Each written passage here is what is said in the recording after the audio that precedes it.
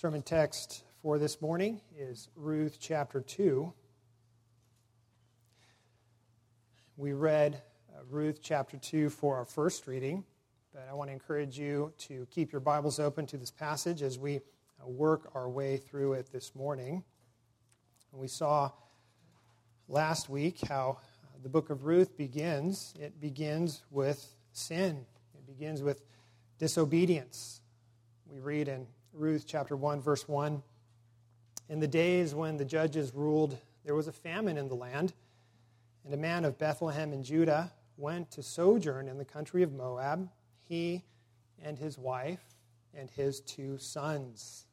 Now we know from Scripture that the days of the judges were the days in Israel when everyone did what was right in their own eyes.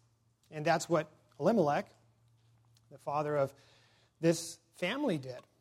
He did what he thought was right, even if it meant disobeying what God had commanded all of Israel. We know that God instructed Israel to have nothing to do with the Moabites. Israel was a nation that was to be devoted to God, and the Moabites were completely different from Israel in that respect. They did not worship God, the one true God. They were pagans, they were idolaters, they were those who were also opposed to God's people. But Israel was a nation that was God's people. And God had provided them with the land that He promised Abraham. It was the place that God promised to be with His people, and Israel was to remain in the land, even if it meant that God brought famine over the promised land. They were to stay because a famine meant that God had not forsaken His people, but He was disciplining them for their sins like a loving father. And yet we see that Elimelech chose instead to disobey God and to take his family out of the promised land and to take them into Moab. And it was there in Moab, in that spiritually dark and desolate place, we read that Elimelech died. And after his death, his 2 sons married Moabite women, which God strictly forbid, because there was a danger that pagan wives would turn their husbands' hearts away from the Lord. We read about this warning in Deuteronomy chapter 7, verses 3 through 4. "You shall not intermarry with them, giving your daughters to their sons or taking their daughters for your sons, for they would turn away your sons from following me to serve other gods." Well, at some point during this family's 10 years in Moab, both sons died as well. And that left Naomi, Elimelech's wife, and his 2 Moabite daughters-in-law, Ruth and Orpah. We know from chapter 1 of Ruth that at that point, Naomi decided to return to Bethlehem. To return to Bethlehem, which means the house of bread, because she heard that there was again food in the promised land. There was again bread in the house of bread, we might say. But what about Ruth and Orpah? What would these 2 Moabite women do? And there's this wonderful scene in chapter 1, a scene in which Naomi, Ruth, and Orpah are standing at what we might call a fork in the road. One road leads to Moab, with its pagan religions and sin and spiritual darkness. And the other road leads to Bethlehem and the promised land and to the Lord Himself. See, one was the wide road that leads to destruction, the wide road that many take. The other was the narrow road that leads to life, and few find it. Well, we read that while Orpah chose Moab, Ruth chose the Lord. And we see that Ruth's decision to go to Bethlehem with Naomi was more than just a decision that she would move to a new location with her mother-in-law. It was much more than that. What we see is that it was the power of the Holy Spirit renewing her heart and mind and bringing Ruth to faith and repentance. Because listen to what Ruth said to Naomi in chapter 1. She said, "Do not urge me to leave you or to return from following you, for where you go, I will go, and where you lodge, I will lodge. Your people shall be my people, and your God, my God." Loved ones, this is faith and repentance. As she believed in the Lord and she put her trust in Him, she counted the cost of discipleship, all that was involved, all the hardships that would come. Going with her mother-in-law, Naomi, to Bethlehem, putting her faith in the Lord, she counted the cost. By the power of the Holy Spirit, she turned from her sins and to the Lord. The Westminster Confession of Faith, which gives us an excellent summary of our Reformed faith, says in chapter 15, in describing what repentance is, it says, "Repentance unto life is a gospel grace. By it, a sinner, seeing and sensing not only the danger, but also the filthiness and the hatefulness of his sins, because they are contrary to God's holy nature and to God's righteous law. He or she turns from all his sins to God in realization that God promises mercy in Christ to all those who repent." And it continues and says, and this person, the person who is saved by grace and granted the grace of repentance, so grieves for and hates his sins that he determines and endeavors to walk with God in all the ways that He commands. Ruth turned from her sins, and she turned to God. And the question now was, what kind of grace? What kind of grace would she receive from the Lord? Would she be accepted by Him? Would this foreigner, this Moabite who was not part of God's people, of God's nation, would she be accepted by the Lord? You know, this is the question that we so often struggle with as we repent of our sins, be it the first time or the 1,000th time. You know, when Martin Luther wrote his 95 Theses over 500 years ago, you know what the first of them was? The first one was, Luther wrote, "When our Lord and Master Jesus Christ said, 'Repent,' He intended that the entire life of believers should be repentance." Luther said that all of the Christian life is repentance. Turning from sin and trusting in the good news that Jesus saves sinners is not just a one-time experience, but it is the daily posture of the true Christian. In fact, even in our worship service, we have at the beginning of our worship a confession of sin, both public and private, followed by an assurance of pardon. Right? Because, loved ones, the question that we so often ask is it not, will the Lord forgive me? Will I be accepted by Him? Well, what Ruth discovered was the marvelous grace of the Lord.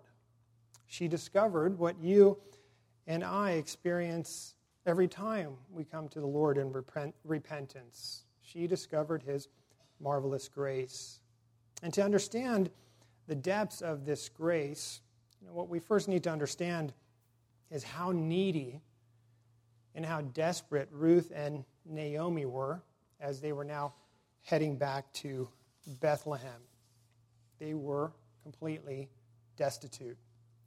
They were both widows which meant that they were in deep poverty, completely broke. And this put them in a very dangerous and a very desperate situation. And so we read that after they reached Bethlehem, Ruth said to Naomi in chapter 2, verse 2, "Let me go to the field and glean among the ears of grain after him in whose sight I shall find favor." And Naomi said to her, "Go, my daughter." Now, what was gleaning? What was Ruth talking about when she said she would go glean among the ears of grain? Well, in the Old Testament, God provided some ways for widows and the poor in Israel to find food. The first was that the farmers in Israel were to follow special guidelines when harvesting their fields. God commanded that they were not to gather the grain on the borders of their fields or to pick up what was dropped during the time of harvest. This would then allow the poor and the widows of Israel to come in and gather what was left behind after the harvesters had gone through the field the first time. We read about this in Leviticus chapter 19, verses 9 through 10. "When you reap the harvest of your land, you shall not reap your field right up to its edge, neither shall you gather the gleanings after your harvest. And you shall not strip your vineyard bare, neither shall you gather the fallen grapes of your vineyard. You shall leave them for the poor and for the sojourner. I am the Lord your God." Now, children, some of you are old enough to help with chores around the house, and so you might know what it's like to empty socks out of the dryer. You reach into the dryer and you pull out a big armful of socks, and what inevitably happens? A few socks fall to the ground. Never happened to me where socks did not fall, right? Something similar happened when the harvesters of Israel were carrying their crops and gathering the crops. Some would fall as they walked. And God's command was, don't pick up what falls. You're to leave that for the poor and the widows that do not have fields of their own to harvest. This command was repeated in Deuteronomy to the second generation of Israel as they were preparing to enter into the promised land. Listen to Deuteronomy chapter 24, verses 19 through 22. "When you reap your harvest in your field and forget a sheaf in the field, you shall not go back to get it. It shall be for the sojourner, the fatherless, and the widow, that the Lord your God may bless you in all the work of your hands. When you beat your olive trees, you shall not go over them again. It shall be for the sojourner, the fatherless, and the widow. When you gather the grapes of your vineyard, you shall not strip it afterward. It shall be for the sojourner, the fatherless, and the widow. You shall remember that you were a slave in the land of Egypt. Therefore, I command you to do this." This is one of the ways that God provided for the widows, the poor, and those who were needy in Israel. The other means that God established was known as the third year tithe that the people of Israel were commanded to pay. We read about this tithe in Deuteronomy chapter 14, verses 28 through 29. "That at the end of every 3 years you shall bring out all the tithe of your produce in the same year and lay it up within your towns. And the Levite, because he has no portion or inheritance with you, and the sojourner, the fatherless, and the widow who are within your towns, shall come and eat and be filled, that the Lord your God may bless you in all the work of your hands that you do." See, loved ones, these were two ways that God instructed Israel to care for the poor and the widows among them. The problem was that Israel often sinned against God and disobeyed God's instructions to care for the poor and the widows in their midst in this way. For example, in Isaiah chapter 1, verse 17, the people of Israel were declared guilty of taking advantage of the poor and of the widows among them. And God called them to repentance through the prophet Isaiah. And we know that this same problem continued into Jesus' day because, if you recall, Jesus even warned his hearers to beware of the scribes, who he says devour widows' houses. See, God had given commands, and he had established means for the care of the weakest in Israel, but many of the people in Israel disobeyed these commands. And so, loved ones, we have some idea of the danger and of the desperation that Naomi and Ruth faced. And see, this is why the kindness and the generosity that Boaz shows to Ruth is so refreshing, as she now sees the Redeemer's grace. We read in verse 3, "So Ruth set out and went and gleaned in the field after the reapers. And she happened to come to the part of the field belonging to Boaz, who was of the clan of Elimelech." Now, that phrase in verse 3, "and she happened to come," the NIV translates it as it turns out. That phrase literally means her chance chanced. It's a really interesting emphasis. And the emphasis is on the fact that when Ruth went out that day, and as she surveyed the land and considered where she, as this poor, destitute, needy widow, where she would go out to glean, the emphasis here is that she just picked randomly the field to go out into. She herself did not know that the land that she was going to glean in belonged to Boaz, who was of the clan of Elimelech, Elimelech being her late father-in-law.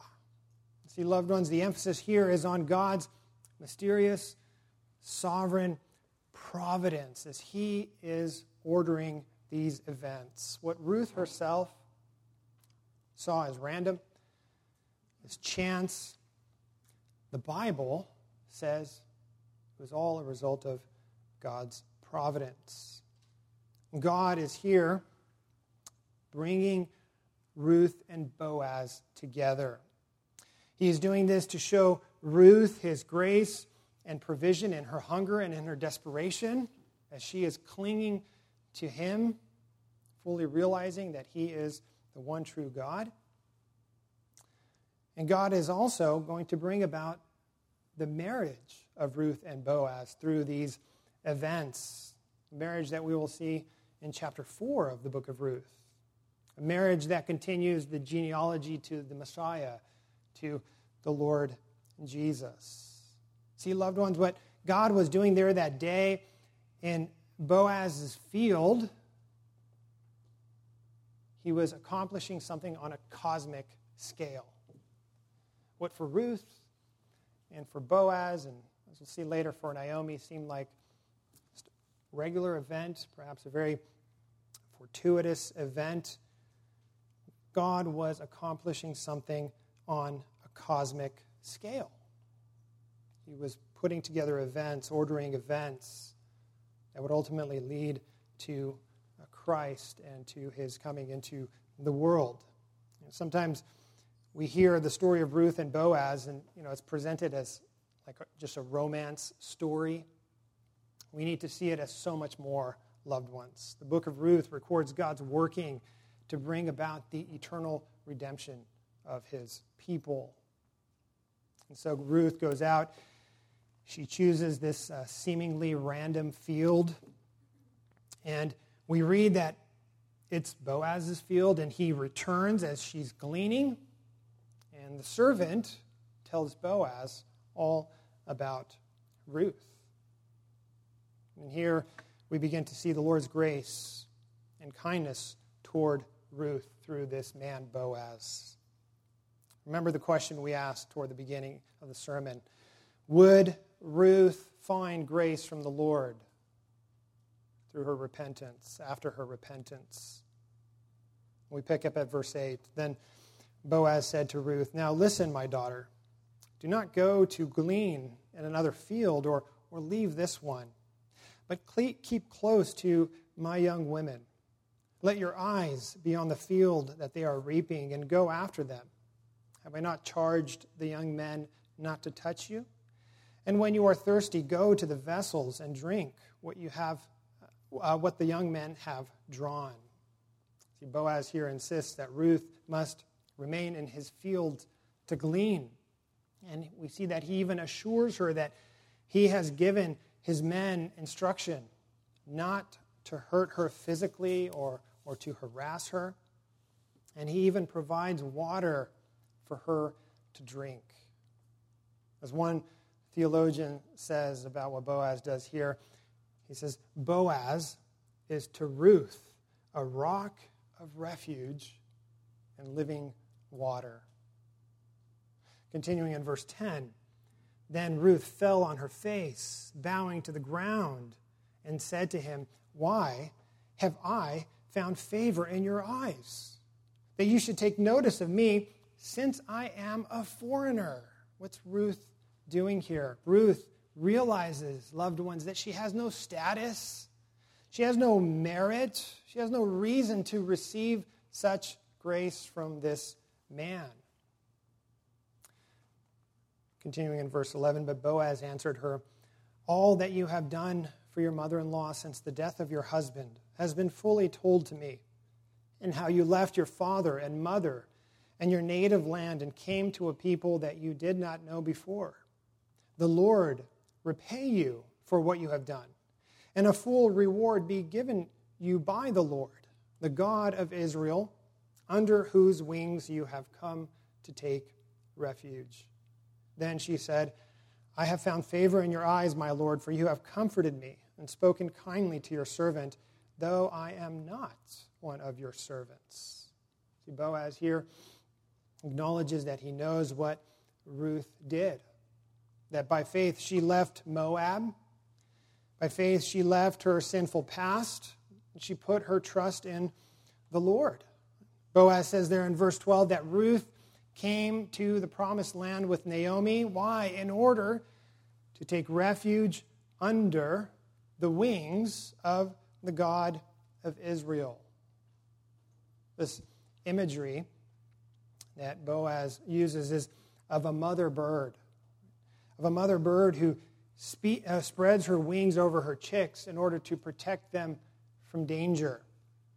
The same imagery is used frequently in the Psalms to describe the safety and the protection that God has over his people. We see that Ruth here by faith has come under God's protection. And Boaz is the means that God uses to show grace to Ruth and through Ruth to Naomi. Boaz is the means that God uses to reveal his grace. Grace that, as we see, continues to be poured out upon Ruth. Continuing on at verse 14, and at mealtime, Boaz said to her, "Come here and eat some bread and dip your morsel in the wine." So she sat beside the reapers, and he passed to her roasted grain. And she ate until she was satisfied, and she had some left over.